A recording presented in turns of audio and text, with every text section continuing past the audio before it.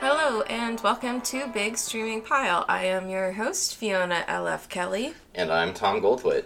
Alright, so today we are talking about Night Before Christmas. Mm-hmm. It's a Netflix original movie that came out this year. So this, of course, is our Christmas special.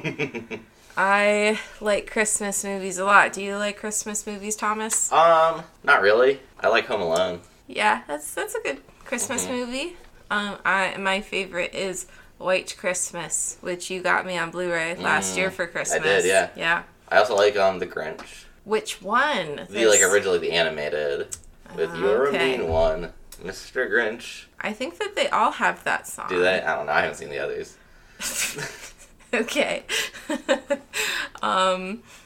I think the Jim Carrey one is good, but we're not talking about the Jim Carrey one because I think that's a good movie, though it is on Netflix, and so is the bad one with Benedict Cumberbatch, which we're not talking about. Wait, there's one with Benedict Cumberbatch? Yeah, it came out like last year. It's also animated, but it's like computer animated. Oh, that's right. That was a good one. I don't think like anyone saw it, but I think that it had like bad reviews. Yeah. I don't know. We're already super off topic. That's okay. Yeah. It's Christmas. We can do whatever we want. It's fine. So if you would like to treat yourself for Christmas, you can go to audibletrial.com/bigstreamingpile and you can get a free 30-day trial of Audible and a free audiobook. So you don't have to spend any money on yourself and you still get like a little present. That's pretty cool. That is audibletrial.com/bigstreamingpile. And alright, let's talk about Night Before Christmas. It was directed by Monica Mitchell.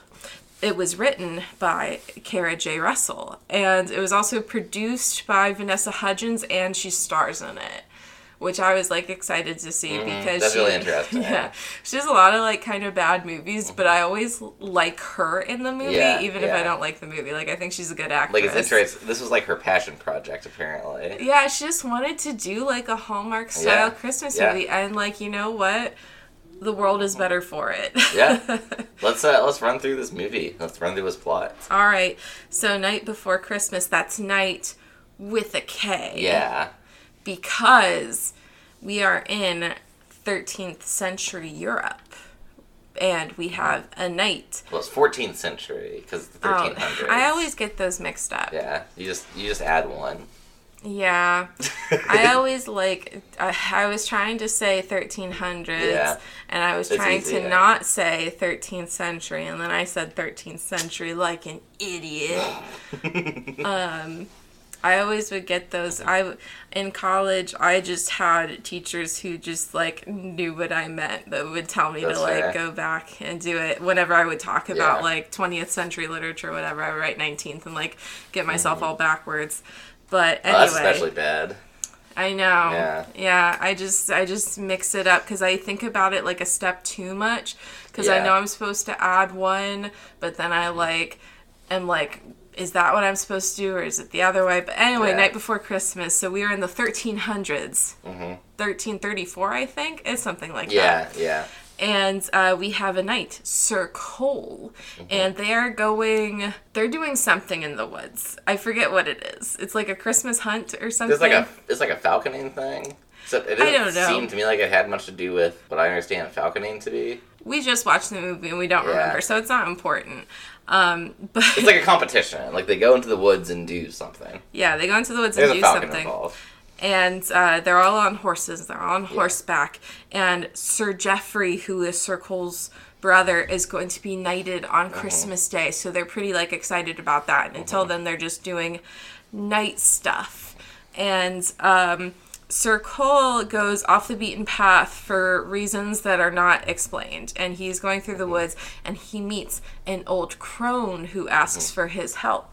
And he tells her that he's going to get her back to the castle and get her a warm meal and stuff. And she gives him a glowing medallion and says that he has to prove his true knighthood by midnight Christmas Eve, or else I think he was going to be stuck, was threat. So, I mean, at that point, she didn't say what it was. She just said, you have to fulfill your quest by midnight. Yeah, you have to fulfill your quest by midnight.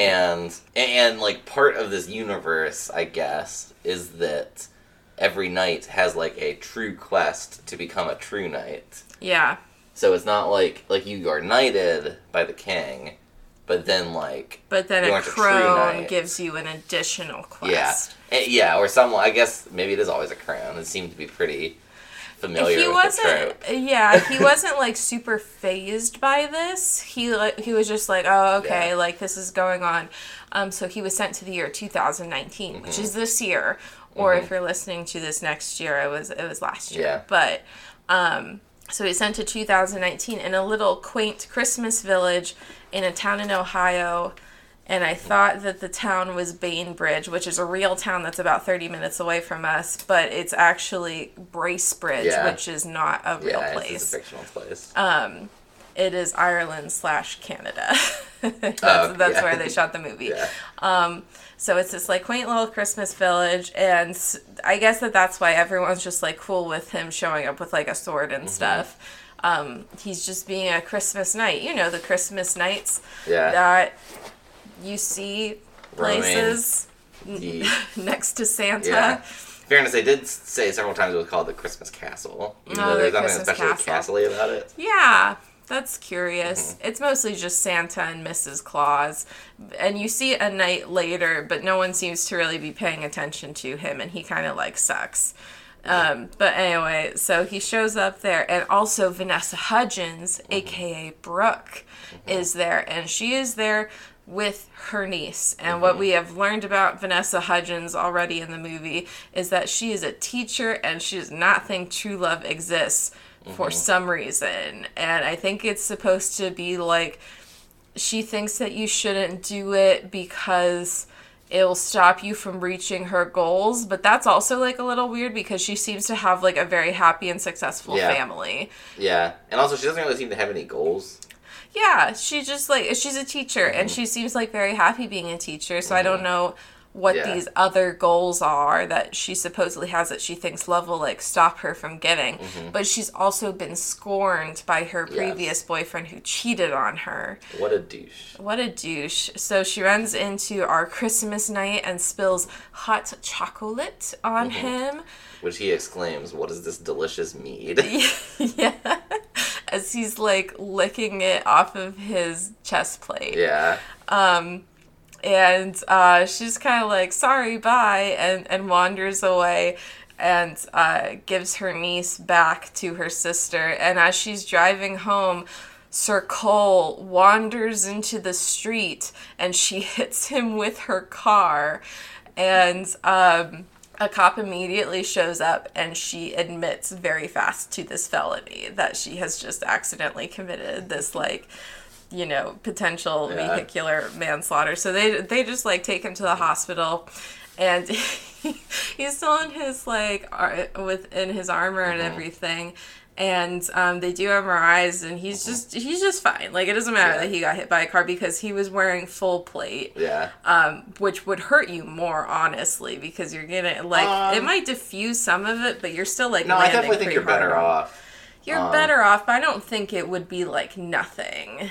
I mean, it depends. Like, the impression I got was that she wasn't going that fast in the first place. Like, maybe, like, 20, 25. Because it was, like, snowing pretty bad, and she seemed aware. So I took it as she sort of, like... Just bumped him, and, like, with the armor and everything, like, he's not going to take much of a big hit initially. And then if he lands, like, the armor's also going to kind of protect him. So to me, it was, like, plausible that... And plus, like, underneath, like, the... metal armor, they usually have, like, leather pads and stuff. Yeah. So, to me, it was, like, pretty plausible that he'd be, like, but the armor would not still be intact, I don't think. It would be, like, pretty dinged and dented, like...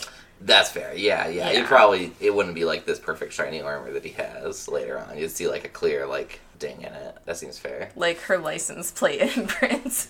Yeah, so they should have had you on this movie. Yeah, I know. I could have called all my friends who do, like... LARP and various things and ask them, and just, I mean, honestly, knowing most of them... They should have just dressed up a dummy in armor and hit it with a car. Honestly, knowing the people that I know who, like, own full plate, they would have just tested it. They would have stood in the road and had their friend hit them with their car, and then they would have reported back to me. It would have been, we would have known. But they return him to Vanessa Hudgens, weirdly enough. Like, she's just like, I'll take him home and take care of him. And everyone's just like, it's a little bit more fine. Justified. Because, like, the officer's like, we're going to take him back to the station. And she's like, oh, no, like, I feel bad. I hit him. Like, I have, like, a guest house he can stay at. It's fine. And also, she's like, the officer was clearly, like, a friend of her father's. Yeah. So I think it set this up to feel reasonable and plausible. Especially because, like, in a small town, like, you know, like, she knows people. Everyone knows that she's okay. Just erase those, at least misdemeanors, I think. Which I think is, like, fair. Yeah. You know, we should do that more often. Yeah, I mean, you know, this medieval knight's probably not going to press charges. It's fine. Yeah. One thing I did appreciate about the movie was how they just let, like, the most awkward pieces of it play out off screen very quickly. Yeah. Because it's like, they do about, like, 10 minutes of, like, awkward, like, we, the audience, know he really is a knight because we literally see him in medieval England. And, like, obviously no one else thinks that is a thing. But what they do is that while he's in the hospital, he just kind of, like, tells everyone. Yeah, so they all already know that he thinks that he's a medieval knight. And they're all just like, wow, that's weird. Okay, we'll try to, like, get him better. Yeah, and they figure his memory will come back. But we are, like, blessedly saved from, like... the conversation. Yeah. Yeah. Like, I was very grateful that they, like, really limited, like, the super awkward part. And, like, just cut straight to, like, he thinks he's a knight. Everyone else knows he thinks he's a knight. Everyone else is basically chill about it. Yeah. And he seems like he's having a good time. And the story just goes on, right.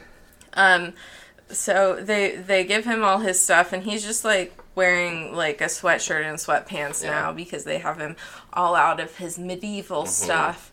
And they did give him his sword back, and at first I thought, like, why would they let this man who is potentially concussed just, like, have this sword? And then I thought about it, I'm like, yeah, they'd probably give that back. That, like, sort of makes sense. Yeah. That they would just... I would think that they would peace tie it, though, just, like, Ziploc it together. The hospital would know about peace tie as, like, a thing. I mean, they might, like, do something. Someone there LARPs. Someone there's been to a medieval fair. And it's not, you don't do anything special to peace tie. You literally just Ziploc it. I mean, like, I'm imagining you put it in a Ziploc bag, which is funny to me. No. Or zip tie. Zip tie, Oh, it's not Ziploc. Yeah. I don't know. I'm tired. Yeah, that's fair. We're not going to edit this out later. Nope. No edits. Christmas special, just let it fly. Yeah. So they just, you know, let her take him home, and she does. Is that when the shower part happens after she's taking him home, or is that the next night? No, it's that night. Okay, so he goes and gets a shower. Yeah. He wants like a bath. He asks her for a bath specifically, and she's like, "Well, take a shower, like figure it out." And he comes out in just a towel, and this is the part from the trailers where she's like, I'm up checking him out, and Vanessa Hudgens plays this so perfectly, and that's why I love her in these types of movies, because, like, with a lesser actress this would be so dumb and awkward, but it's just like, it's pretty funny with her. Yeah. Like, she plays it well. She's, like, playing it like, what's funny is that she plays it pretty cool, but then, like, as she's leaving, like, you see her do, like, this perfect little, like, over-the-shoulder, like look back. Check him out, and, like, checking out, like, And even when he walks in just the towel, she has that perfect, like, I'm just gonna keep smiling and accept this face. Although, what I do find funny is that the trailer was cut to strongly imply that he was naked. Yeah. But no, he is wearing a towel. A towel. So that they cut the trailer for maximum titillation there. Yeah. Which would have been funny. It would have been, but it wouldn't have quite fit his modest. Character. No, he's like a fairly modest guy, you know. So then they do various things where, like, she's trying to show him, like, Alexa, and he goes outside and starts a bonfire and is trying to, like, kill a skunk in her yard. Yeah. And she's just like, no, we'll just take you to the diner. And they do, and he's yelling, like, wench, bring me more hot cocoa and all sorts of stuff. And then her ex-boyfriend walks in, and he is with the girl that he cheated on her with. And she has dressed up Sir Cole in the ex-boyfriend's clothes that he has left there. So he's wearing this like weird Christmas sweater, and it is, and like, of course, cute. Cole wants to, like, go duel the ex-boyfriends. Yeah, which, like, if I was Brooke, I would have let him. I was like, let's see where this is going. Yeah, I would have been like, you can't have the sword. Because I wouldn't want him to, like, actually kill this dude, but... Just, like, take it out back. Let him... Yeah, just see where it goes. Just kind of like, you can always stop it. Yeah. Probably. I don't know. Maybe. Yeah. But he doesn't. They just get like a lot of hot chocolate and go home. And they're playing with Alexa some more. So it turns into sort of a product placement, particularly with like Amazon, because he's playing with Alexa, who he calls Lady Alexa Play. And he's trying to get her, well, after Vanessa Hudgens leaves, he's trying to get Alexa to like tell him where his horse is and stuff. But hilariously, she just keeps playing different Christmas carols, and then he gets really enamored with the television, and I actually think it's like a pretty funny moment. He like sits down just like wide-eyed, and right before it cuts to the next scene, you see this like eye twitch, like as he unblinkingly stares at the television. But the next day, Vanessa Hudgens' sister comes over, Madison, and she is asking her about, like, this night that she has presumably been told about, and she has brought over baked goods for him, and he comes out and says that he didn't sleep because he was watching TV all night. And then some stuff happens. What happens next, Tom? So the baked goods, and then they sit and they watch TV together. Oh, yeah, they watch a lot of TV. And they both fall asleep. Yeah, and it's pretty cute because they've got all that chemistry. Yeah. And she ends up, like, while she's asleep, like, her head ends up on his shoulder. Scandal. Yeah. And then he has, like, the weird dream with the crone. And he gets, like, further clues. Yeah, he gets more clues as to, like, what he's supposed to do is about his weakness. Yep. Which we hadn't heard yet. It's about his weakness. And he wakes up knowing that he doesn't know what his weakness is. Like, he doesn't feel like he has an obvious weakness. So he has to figure that out and, like, do some night stuff, which we do see as the movie continues. So we learn that Vanessa Hudgens is real into giving back to the community. She hosts this Christmas Eve dinner that just like anyone can go to, and they sell tickets, and the money from the tickets goes to charity, charity TM, the charity. Yeah. And it's like a potluck style, like everyone's bringing stuff, and there's like moments of her bringing him around, and everyone's like reacting to him in different ways. And all the while this is happening, this like setup for the party, he does a couple different nightly things. The one is that he saves her niece. So like her niece and the niece is like best friend. Yeah. Who is, her father has just lost his wife, her mother, and they don't have a lot of money to go around. So, like, there's this cute little scene where she's like, oh, I'm not wearing my gloves because they don't keep my hands warm anyway. And then the niece very generously gives her own gloves because she has, like, other gloves that, whatever. But the two of them wander off. They say they got lost in the snow, but they were just in their yard. They went to a park. And they, like, went through the woods to a park, which is, like, it's a hell of a wander. Yeah. What I assumed was that they were trying to go to the park. Yeah. Which they weren't supposed to be doing. So, like, it wasn't, like, totally accidental. Like, they were breaking the rules, and then it just got out of hand. That's how I read it. But they end up down with a little lake or river or creek or something. A little pond. And it's iced over, and the niece is, like, in the middle of the pond, but the ice is cracking, and if she moves, it might, like, she might fall in, and that's obviously very dangerous. So Cole very gallantly gets on his stomach, that whole, like, if you're on cracking ice, you just, like, spread out to better distribute your weight, and he tells her to be a snail, and he snails over to her, and she snails over to him, and he puts her back on the bank, and it's, like, all fine, and it's cute, and they bring her back, and everyone's, like, very happy about this. And, then there's this whole sequence where Cole and Brooke go to the store. And in the store, I actually thought this was pretty funny. Like, it was, like, a funny scene. Like, he's, like, adding more and more just, like, giant tubs of hot chocolate to her cart. And she's telling him, like, what they need for the party. And he's, like, testing. She's just eating the bread. Yeah. And, she's like, you can't do that. He's like, oh, it's terrible. I will make your bread. Yeah. And she's like, I can't bake. He's like, that doesn't matter. I will do it. But then it cuts to both of them doing it. So I'm like, that's not, like, totally accurate. But he tells her that they're going to put a bean in the bread. And whoever gets the bean will be able to make a Christmas wish. And so they do that. And obviously that's setting up for later in the movie. Yeah.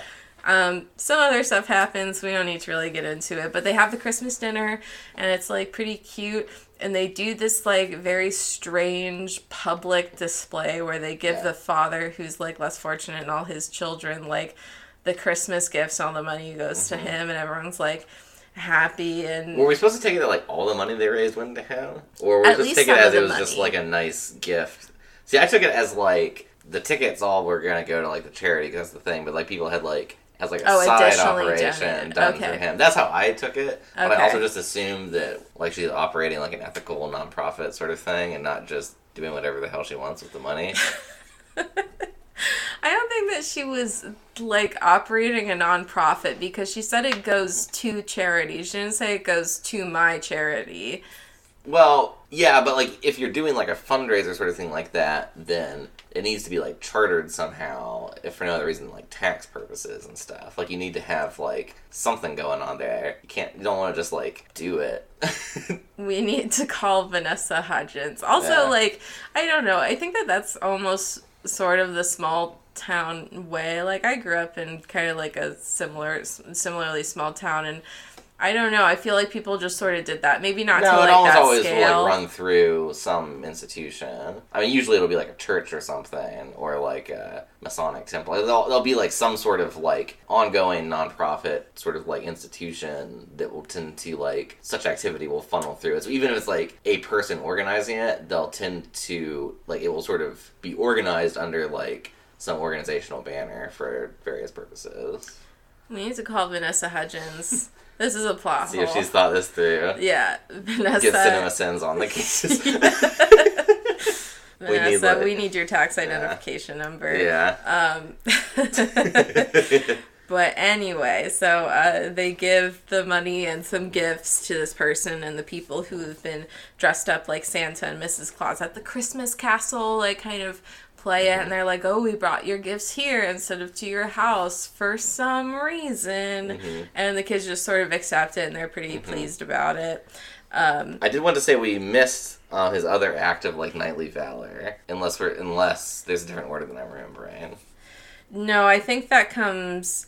Oh, maybe that does come before. I think it comes before the feast, yeah. Okay, so yeah. I think that might be, like, the night before the feast. Yeah. So backtracking slightly here. Yeah, because he keeps going back to the Christmas castle because that's where he first showed up. So he's like wondering if there's, like, extra clues there or something like that.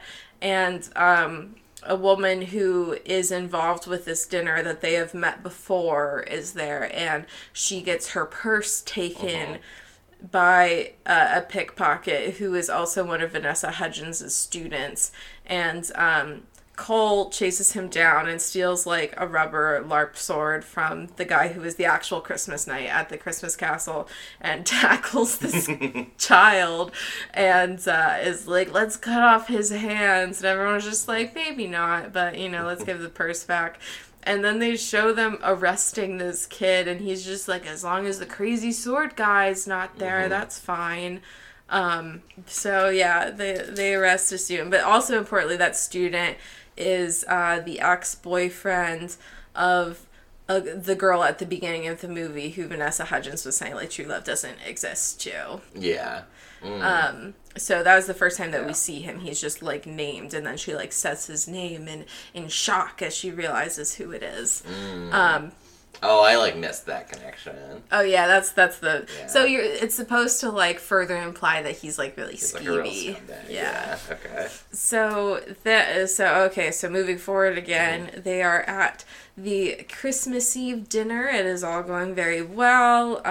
There's no problems, really. Like, it just sort of works. And, we forgot to mention the neighbor. So next door is a girl that Brooke went to high school with named Allison. This is framed as she was awarded biggest flirt in the yearbook. Okay. So I think we actually had very different reads on her, because my read from the very beginning was that she was perfectly nice. And well, I think it's supposed to be a subversion. So I think that we see her flirting when she's like, she's like, oh, who's this? And Vanessa Hudgens is just like, oh, it's just like a family friend. He plays like the knight, and she's like a little bit flirty with it. And Vanessa Hudgens reacts like with anger towards this, because it goes. We can talk about this more later, but it goes into the theme that she thinks that there's always something nefarious with true love. You know, like being interested in someone else is like inherently nefarious somehow. And then later at the Christmas party, this neighbor comes back up, and to be clear, she hasn't like done anything. She's just like said hello. She was like flirting a little bit with him, but she comes back up at the Christmas party with some mistletoe, and she's kind of like flirting, like, oh, mistletoe, like this is what we do with it. And he's kind of like, not really feeling it, and he keeps looking at Brooke, and she notices this, and she's like, oh, this seems like there's someone else you would rather do this with, and she hands him the mistletoe and just walks away, and it's fine. So I think it's a pretty purposeful like subversion of that trope of like there is this like, slutty next door neighbor who's gonna steal your man. See, I never read like slutty. I read like man stealer. I didn't like ever get like slutty. Like she was dressed like very like I'm exaggerating. Okay. I'm being like my head just like didn't even go there, I guess. No, it's meant to be like, steal your man, like what's her name from Desperate Housewives, who like, is like always like, oh, like you should come over for hot cocoa at my house sometime, that sort of thing. But it's just she was like, she wanted to have some hot chocolate with the hot night. I mean, like that's fine. Yeah. So did Vanessa Hudgens. I definitely do think even that in the first scene where she shows up, it was framed as like Brooke needs to like get over this hangout.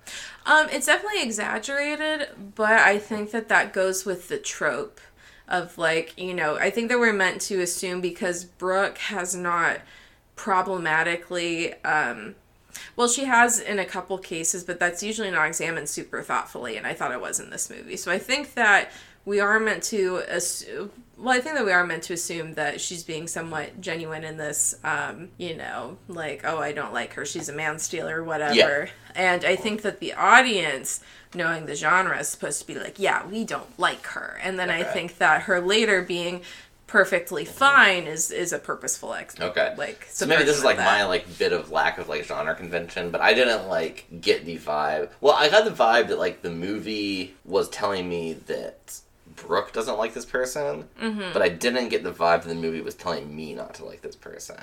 I don't think that the movie was telling you not to like her. I think that the movie was letting you decide to not like her too, to be like, sure, I'm on Brooke's side, whatever. I was not on Brooke's side. I thought Brooke was being silly. Okay.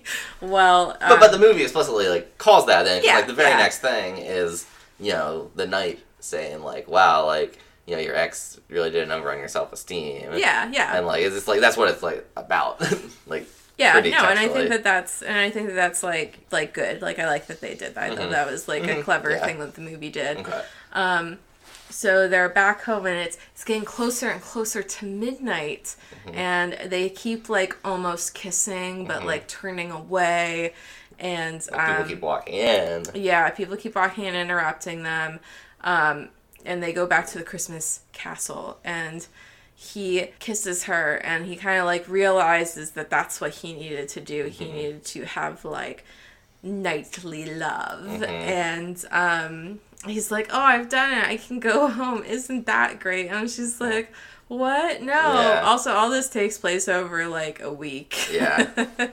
So, yeah, that sucks. Like, I liked Cole too. He was cool. Yeah. So there's like all this blue smoke, and he goes back to England in the 1300s, and he is just in time for his brother's knighting. But then we're back in 2019, and Vanessa Hudgens is sad. She is not having a good time. She's like trying not to cry, and like understandably. And it's she is eating leftovers like very sadly, and she finds the bean, and she wishes Cole was back, and also like she's playing with her Christmas tree. And earlier there was this, they kind of explained to each other their Christmas traditions, where Vanessa Hudgens, her parents would hide a little gift in the tree for her, like a little ornament, a little like token kind of thing that was handmade. And his Christmas tradition was that he got an orange and a half penny. So she gives him an orange and a half dollar because there's not half pennies. And she finds, you know, after she's like sad eating, she finds a little ornament that he left for her, and it's very cute.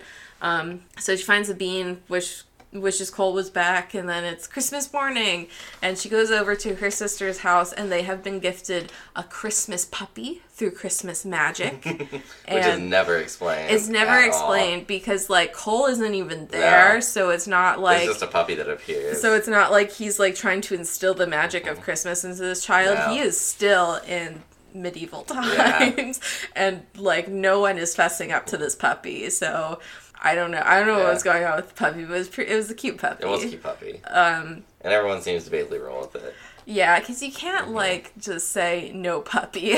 Like you have to commit to the puppy. You can't like break this child's heart on Christmas Day and be like, someone broke into our house and like literally left a puppy, and we like clearly it was Santa, but we're taking it to the pounds. Like hope it's a no-kill shelter. Oh God. So be right back, just dropping puppies off at kids' houses on Christmas Eve to see what happens. This is how we get all the dogs adopted out. Just like go there and just because just like eat dogs down the chimney and hope for the best. You can't spoil the Santa thing. You just can't. Yeah. So you know, angry suit-covered dog just appears at like 12:04 a.m. And he was like very cutely placed in the stocking, but they didn't want to like hang the stocking, so it was on the ground, and that's how they like notice it, is like the stocking's missing. So they go to the Christmas castle, even though Vanessa Hudgens doesn't really want to. They're all like, no, let's go to the Christmas castle, it's so festive on Christmas, and like the whole town is there basically. And then we flash back to medieval times, and Cole is just in time for his brother's like knighting ceremony, but he realizes that the whole thing is that he should be back in 2019, and his brother's totally cool with this. He's just like, yeah, that's what a knight's supposed to do. The first thing is love, that you what know, a chill brother. Go Sir Geoffrey. We should all have a brother like Sir Geoffrey. So he goes to was just shouting crone, crone, and also he is shouting crone at random old women throughout the movie. Yeah. Which is Classy how move. I'm going to greet every old woman from now on. Yeah. So he does, and he's like, oh, I like realized it. You know, the first thing of being a knight is true love. And she's like, you got it. Go back to your girl. And he shows up with his horse this time. He did not have his horse the first time, but he got it this time. And he shows up at the Christmas castle, and everyone's very excited to see him, including Vanessa Hudgens. Yeah, because everyone loves him at this point because he, like, I don't know, chased down a thief. He saved their daughter. Yeah, that's that was pretty. nice. And plus, like, he's just a cool dude. Like, he's like, yeah, he seems like a nice guy. We'll get back to the weirdness of the scene with the thief later, I think. Yeah. So Cole is like, do you want to ride on my horse? And Vanessa Hudgens is like, yes. Oh, yeah. And the movie's over. Yeah, that's the movie. Yeah, that's the movie. But there is an after credit scene. It's after Sir Geoffrey's knighting ceremony, and he goes outside, and the crone is in the crowd, and he's going to go like, get some babes with his knight buddies, presumably, but the crone stops him, and he's like, yeah, what's up? I'll help you with whatever you need. And then she has now a red amulet, because Cole's was blue, but now his is red, so presumably we're going to get that story next year. That'll be like, is this crone, like, what I'm wondering is if this crone's thing is just, like, sending medieval knights to get, like 21st century pussy. She just, honestly, best wingman. Yeah. Yeah. All right. So that was Night Before Christmas. Yeah. I am excited. I hope that they do a 4th of July one where they tell Cole about the history of America and what they are celebrating. Yeah, because here's what's going to be great. That would be exciting. That would be exciting, because here's what's going to be amazing if that happens. Because I was literally talking about this while we were watching the movie, by the way, for the listeners. As, like, he swore his allegiance to, like, the crown of England. Since his whole, like, shtick is how, like, honorable and good he is. Like, it's gonna be weird when, like, the crown of England is still, like, there. Yeah. But he's now essentially, like, in rebellion against his, like, sworn liege.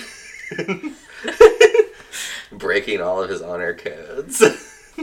Here's the thing. Meghan Markle is an actress. They could have her, they could have Prince Harry, and they could do, like, a really fun sequel where, I feel like Netflix doesn't want to spend that kind of money on their Christmas cinematic universe.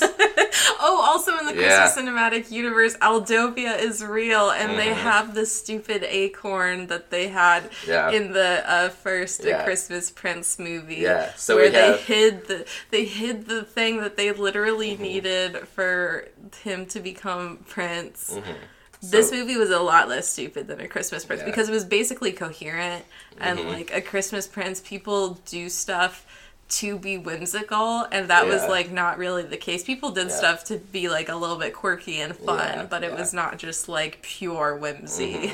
But there's now, like, Netflix is just quietly building its Christmas cinematic universe. I'm here for it. I love them. Slightly less problematic than Hallmark. Yeah. That's Netflix's tagline now. Slightly less problematic than Hallmark. But yeah, I am for the Meghan Markle and Prince Harry, the sequel. I feel like that would defeat the purpose of making goofy, low-budget Christmas movies. Well, I mean, Vanessa Hudgens was in High School Musical, and I mean, Meghan Markle was, like, she's best known for Suits, and also Nick News with Linda Ellerbee when she was, like, 12. But now she's, she's the Duchess of Sussex. Like, I don't think they're gonna have her in a Netflix original. You can dream, I know. Yeah, because I think that would be, like, a fun way to explain it to Cole. Yeah?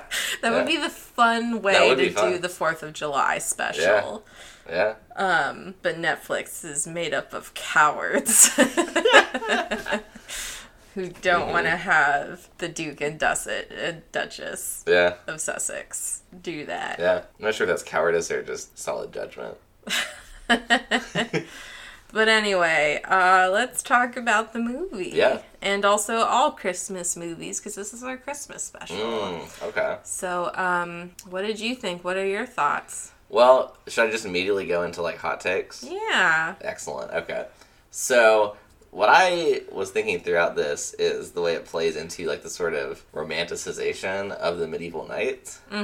Because... Thomas, how important was love to a 14th century medieval knight? Well, okay. So, there was this concept of, like, chivalric love that was a real thing. It played a role, especially in, like, the later medieval period, which is, like, when he's supposed to be from. So that is all real. Like, the chivalry thing was a thing. It is obviously debated by historians how much it was, like, purely literary versus, like, an actual thing people took any seriously. Now, chivalric love is interesting because it's not, like, it's not super close to our modern concepts of, like, love and relationships. Yeah. Because, like, the model relationship in that sort of chivalric model was essentially, like, unrequited devotion. Was almost, like, held up as, like, the highest ideal. Okay.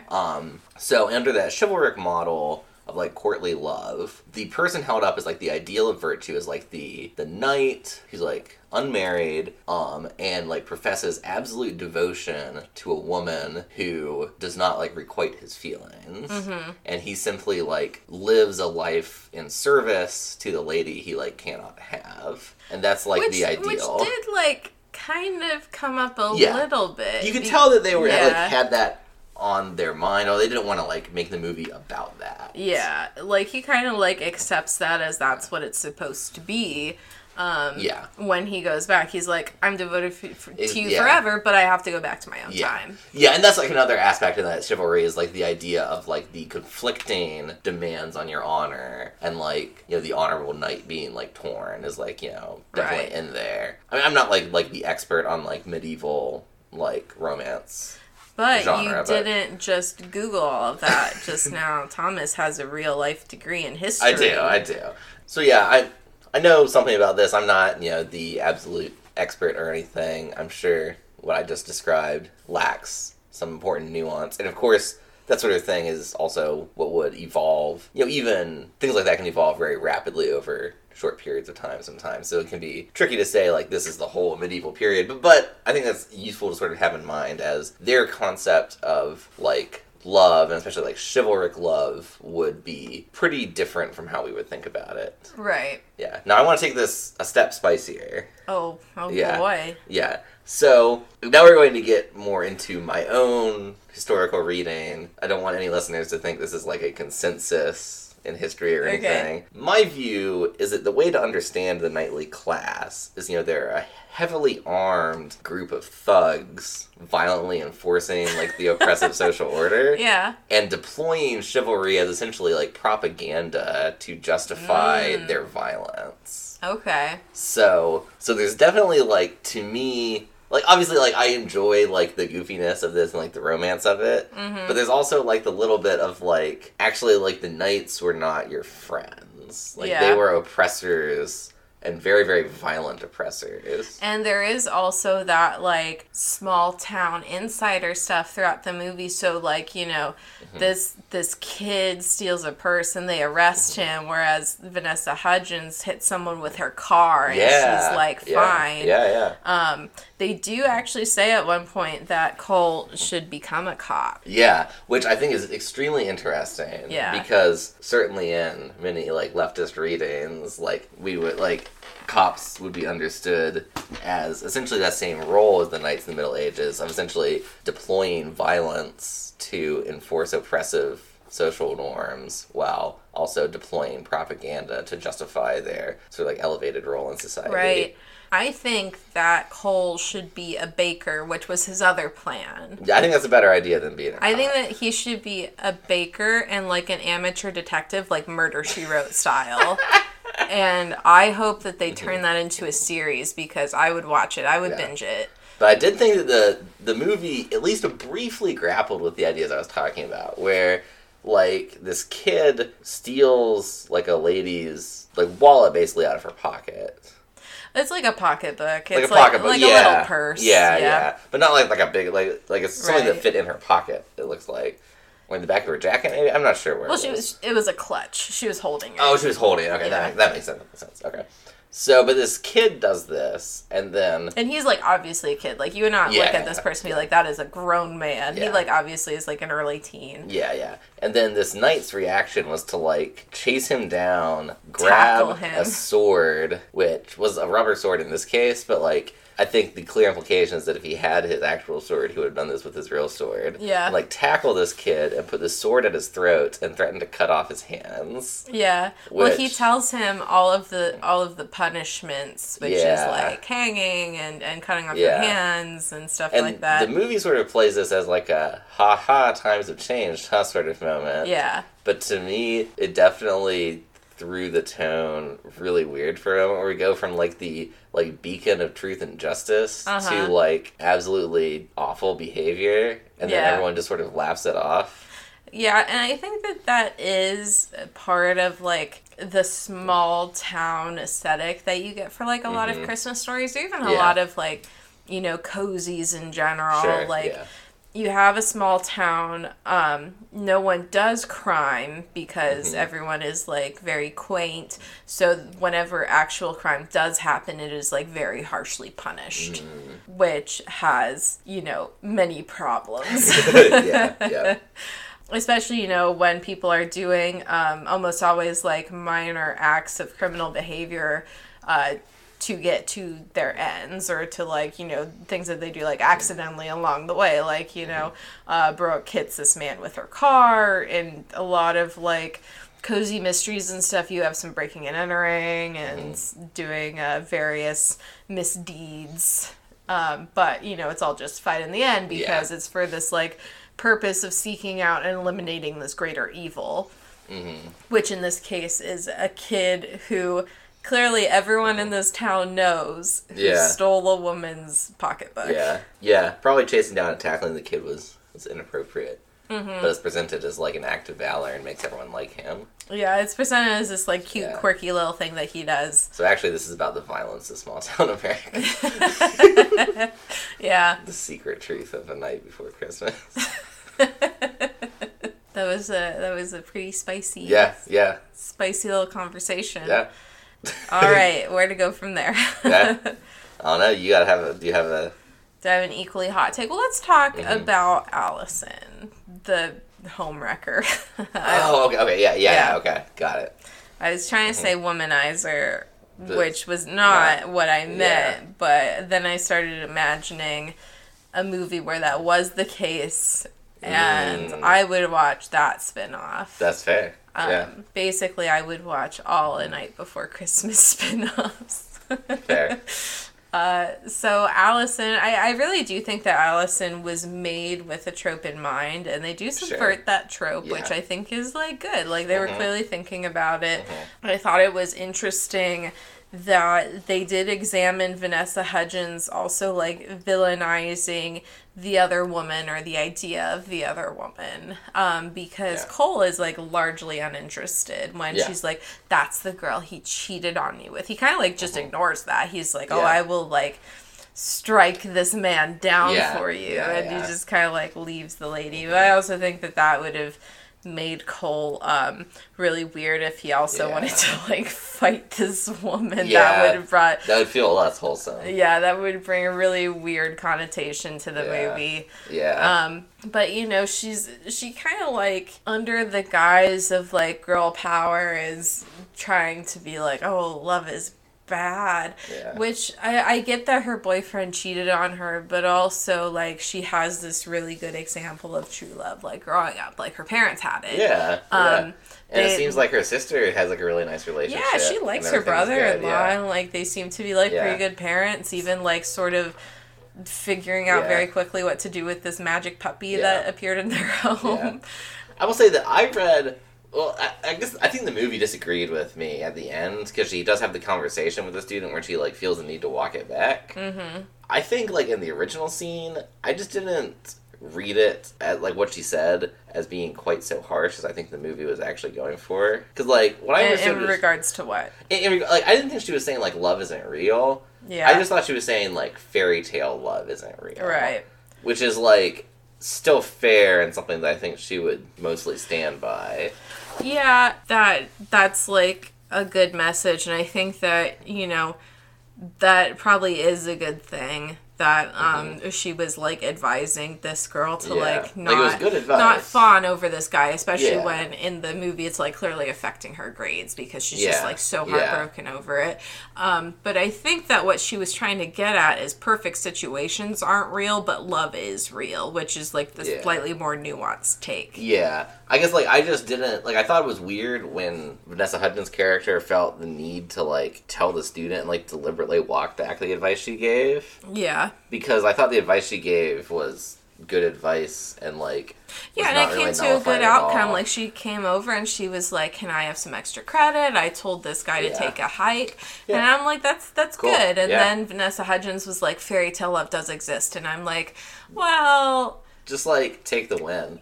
I mean, like, you and Cole have known each other for, like, a couple days at this point. Like, maybe he snores. We don't know yet. Like, there's going to be some sort of conflict there. That isn't going to feel like a fairy tale. but you know, ultimately, maybe this is your, like, true love. Like, true love maybe in some capacity does exist, but it doesn't mean that everything's easy all the time. Yeah. And I think that if things are harder than they are, like, easier, if it just doesn't become worth it, that's something that, you know, people have to learn. And obviously this girl, and presumably her first relationship, doesn't quite have the needle right on, like, where to dial that in. Yeah. But that's why she needs role models like Vanessa Hudgens. Poor Vanessa Hudgens. She was just having a day. Like, she found out time travel was real. Also, how quickly she accepted that Cole really was time traveling. I was like, I kind of agree with Cole, like, wow, this other guy did a number on your self-esteem, because she is just, like, totally willing to rewrite reality. Yeah. Because he's like, yes, I did time travel. And it only takes her, like, a day before she's like, he said he did. Yeah. So, you know, that's fine. And everyone else is trying to tell her, like, maybe he's just, like, a medieval enthusiast and his brain is just sort of scrambled right now. Which is a good explanation. Yeah. And, but she's like, no, he said that maybe if we, like, everything that we, well, God, what did he say? It was like, reality is not just everything that you perceive. Yeah. Which I also think is, like, okay. But Vanessa Hudgens seems to work in extremes here. Yeah. Something that was an interesting choice the movie made was they decided to be extremely explicit about the time travel really, really is real. Like, we like, well, especially I think it's significant that the movie opens in, like, the 14th century. Right. And then jumps forward. Right. So it's like, obviously, like, you could read this as, like, Cole is delusional, but, like, you'd have to really, really want to. Like, the movie, like, really pushes you to, like, right, so we this already is know. literal. Yeah. Like, it makes it about as clear as it can that, like, But this it is also not... doesn't matter if Vanessa Hudgens believes it or not. Like, it's irrelevant because she likes him. So it's ultimately irrelevant if, you know, he really is from that time, or if she just likes this guy. Yeah. Like, you know, she just likes him for who he is. He doesn't have to actually be a knight and actually be correct in all these things. Yeah. Like, he could just have been hit by her car and be, like, concussed right now. And that's, like, what, if I, like, or at least a different, like, filmmaker making this movie, like, I could easily see them making the choice to leave it ambiguous. Right. Whether he's actually time traveling or if it's, like, he's just, like, kind of delusional about it. Yeah. Because you could very easily tweak this movie very slightly and have it ambiguous, and then, like, the viewer can decide. So to riff off of that, I want to talk a little bit about genre expectation. So you were just saying that the movie very, like, explicitly told us that he was in fact time traveling, and I almost wonder if that is just because it is a Christmas movie. Because in Christmas movies, you usually don't leave things like that super ambiguous. Typically it's Santa Claus. Like, we will see Santa Claus and we will see that children are right and correct for believing in Santa Claus because they have evidence of it, and it's just a matter of making everyone else believe that evidence, and that leads to the true meaning of Christmas in most cases. That's sometimes true. I definitely know there's other times where you'll get, like, a man in a beard, like, winks, and that's, like, all we get, and it's, like, left to us to figure out, like, what it means, you know what I mean? Right. And then we have, so that is, like, Miracle on 34th Street syndrome, where it's, like, how real is belief? Yeah. And I think that most movies don't necessarily go into that because, you know, they're generally marketed towards children, so we get with, like, the big ones being, like, Elf, we have the Santa Claus, a bunch of different movies like that. We, like, explicitly see what's going on. Yeah. We have movies, even, like, ones marketed towards adults, like, It's a Wonderful Life. We very clearly see that this is, like, a real angel, and these things, like, really do happen. And we see that, you know, you can argue that it was all in his head, whatever, but then we do get that, like, signal at the end that this all did really happen. Yeah. So I think that you can file that under genre expectation. I think that would have been interesting the other way to do the Miracle on 34th Street thing, where it's like, is the important part if he's really Santa Claus, or is the important part that we are able to believe things? What I'm saying is that Cole is Santa Claus and gave her the puppy. Cole is Santa Claus. Yeah, I want to know who. I want to know who gave her the puppy. That's what I want to know. Christmas magic. Is this going to be addressed in the sequel? Are we going to find out that Sir Geoffrey has been time traveling and is trying to signal it to them through the puppy? I don't know. Yeah. I was about to say a Star Wars thing, but then I'm like, probably not everyone has seen it, so I'm not going to say it. Yeah.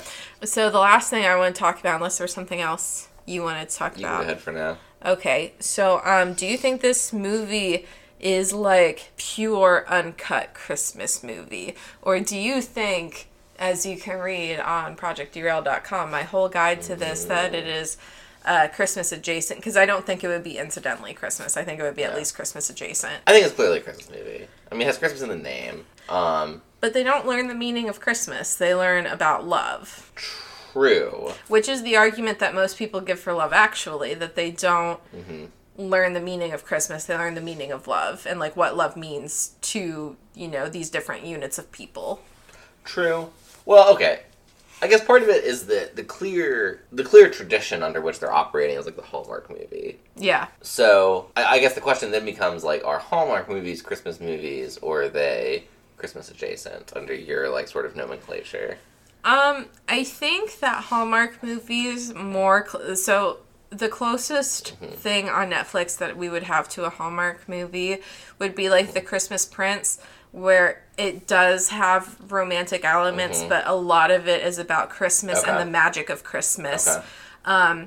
The crone was not sending him through time because of the magic of Christmas. She was sending him through time because he needed to prove his real knighthood, which is not necessarily a Christmas thing. So I wouldn't say that people are like wrong if they call this like, you know, a pure Christmas movie, but I can also see the argument that this is just like Christmas adjacent, because I don't think it would be fundamentally changed if you had it at any other time of year. Well, there's certain elements you wouldn't have, like because the Christmas feast plays such a big role in the plot. But you could just make that a charity gala, like a fundraising gala. You could. You wouldn't have the bit where like they all pitch in to get the one guy's kids you wouldn't Christmas have that. presents, but that is like set aside from the rest of the plot. It doesn't really matter. Yeah, and you do have like hints of Santa with the puppy. Yeah. But I think like the core of the movie, the heart of the movie is like not really Christmas. It's more of like a romantic comedy. Yeah.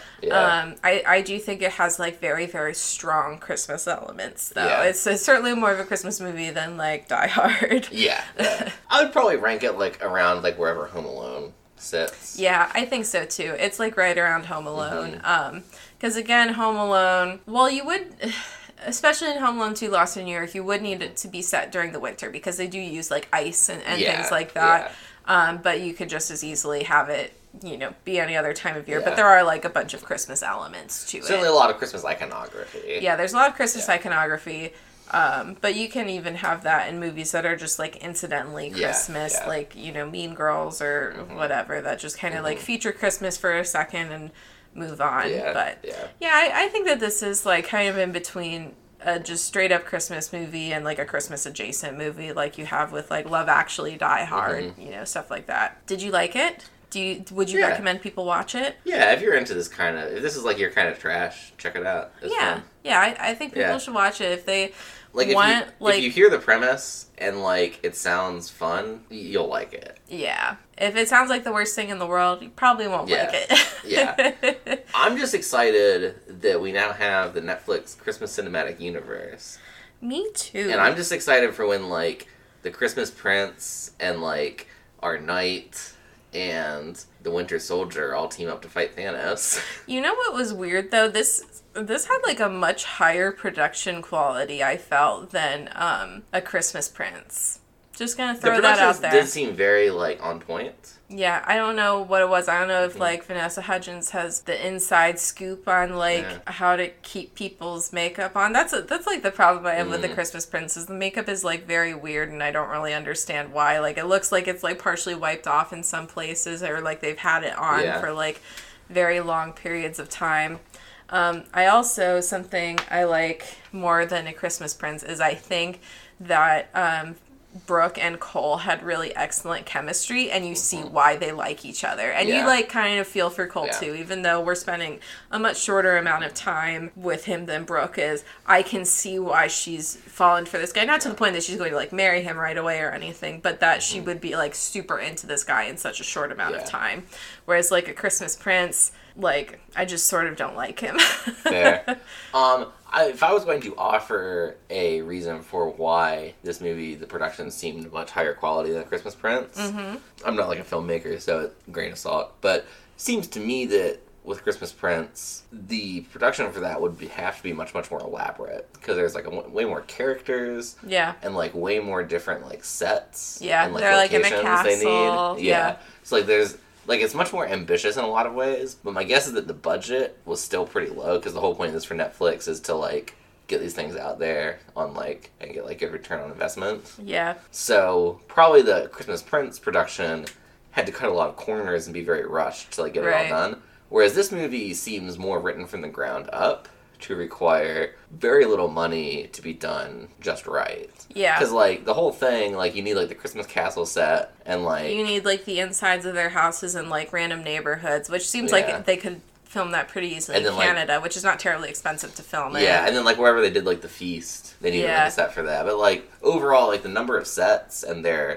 complexity is, like, even really the castle, you see the castle for a couple minutes, because most of medieval times takes place in the woods. It's just, like, in the woods. Yeah. So you just need, like, the ability to, like, get something castle-looking in the background. Yeah. And then, like, some fun night costumes that you can put together for, you know, a few $100s if you know a good LARPer. Yeah, just call the local SCA. Yeah. They'll hook you up. Yeah. So that's what it seemed to me, was that this movie was much more carefully written to let them, you know, like, have a really easy, streamlined production, which I'm sure helps get much more enthusiastic performances out of your actors. And if they're, like, constantly being rushed around to do, like, random Christmas bullshit all over Aldovia. Speaking of makeup, though, going back to my previous point, I thought it was really funny in the movie. We didn't talk about it earlier, but I thought it was hilarious when she comes down in her dinner outfit, which is like a very nice dress, and she has her hair done and stuff, and he is like totally bowled over by her. And I was like, she looks about as hot as she has the whole movie. And I think that Vanessa Hudgens is a very beautiful woman, so that's not like an insult. But I'm like, you knew she was hot, Cole. Come on. But anyway, that's Night Before Christmas. And also a lot of A Christmas Prince. Yeah, fair. You have anything else to say, Thomas? No. All right. Thanks for listening. Bye. Bye. Introducing Tales of the Voidfarer. Join the spacefaring adventures of a group of misfits in this D&D 5th edition podcast inspired by the 2nd edition setting, Spelljammer. My name's Marco Astorio. My character is a Githyanki. My character is a Doar. Adorable little penguin people. You're Ravenous, right? Yes, and you are? It's a pleasure to meet you. My name's Luckbeak Cumbo. My name is Captain Valeria Rain, and welcome aboard the Voidfarer. Luckbeak, Ravenous, come on! There's so much to see over here! Catch new episodes of Tales of the Voidfarer every other Tuesday, wherever you get your podcast fix. That's funny. Wait, did you just say that's funny and not laugh, Ravenous? We really have to work on your social skills.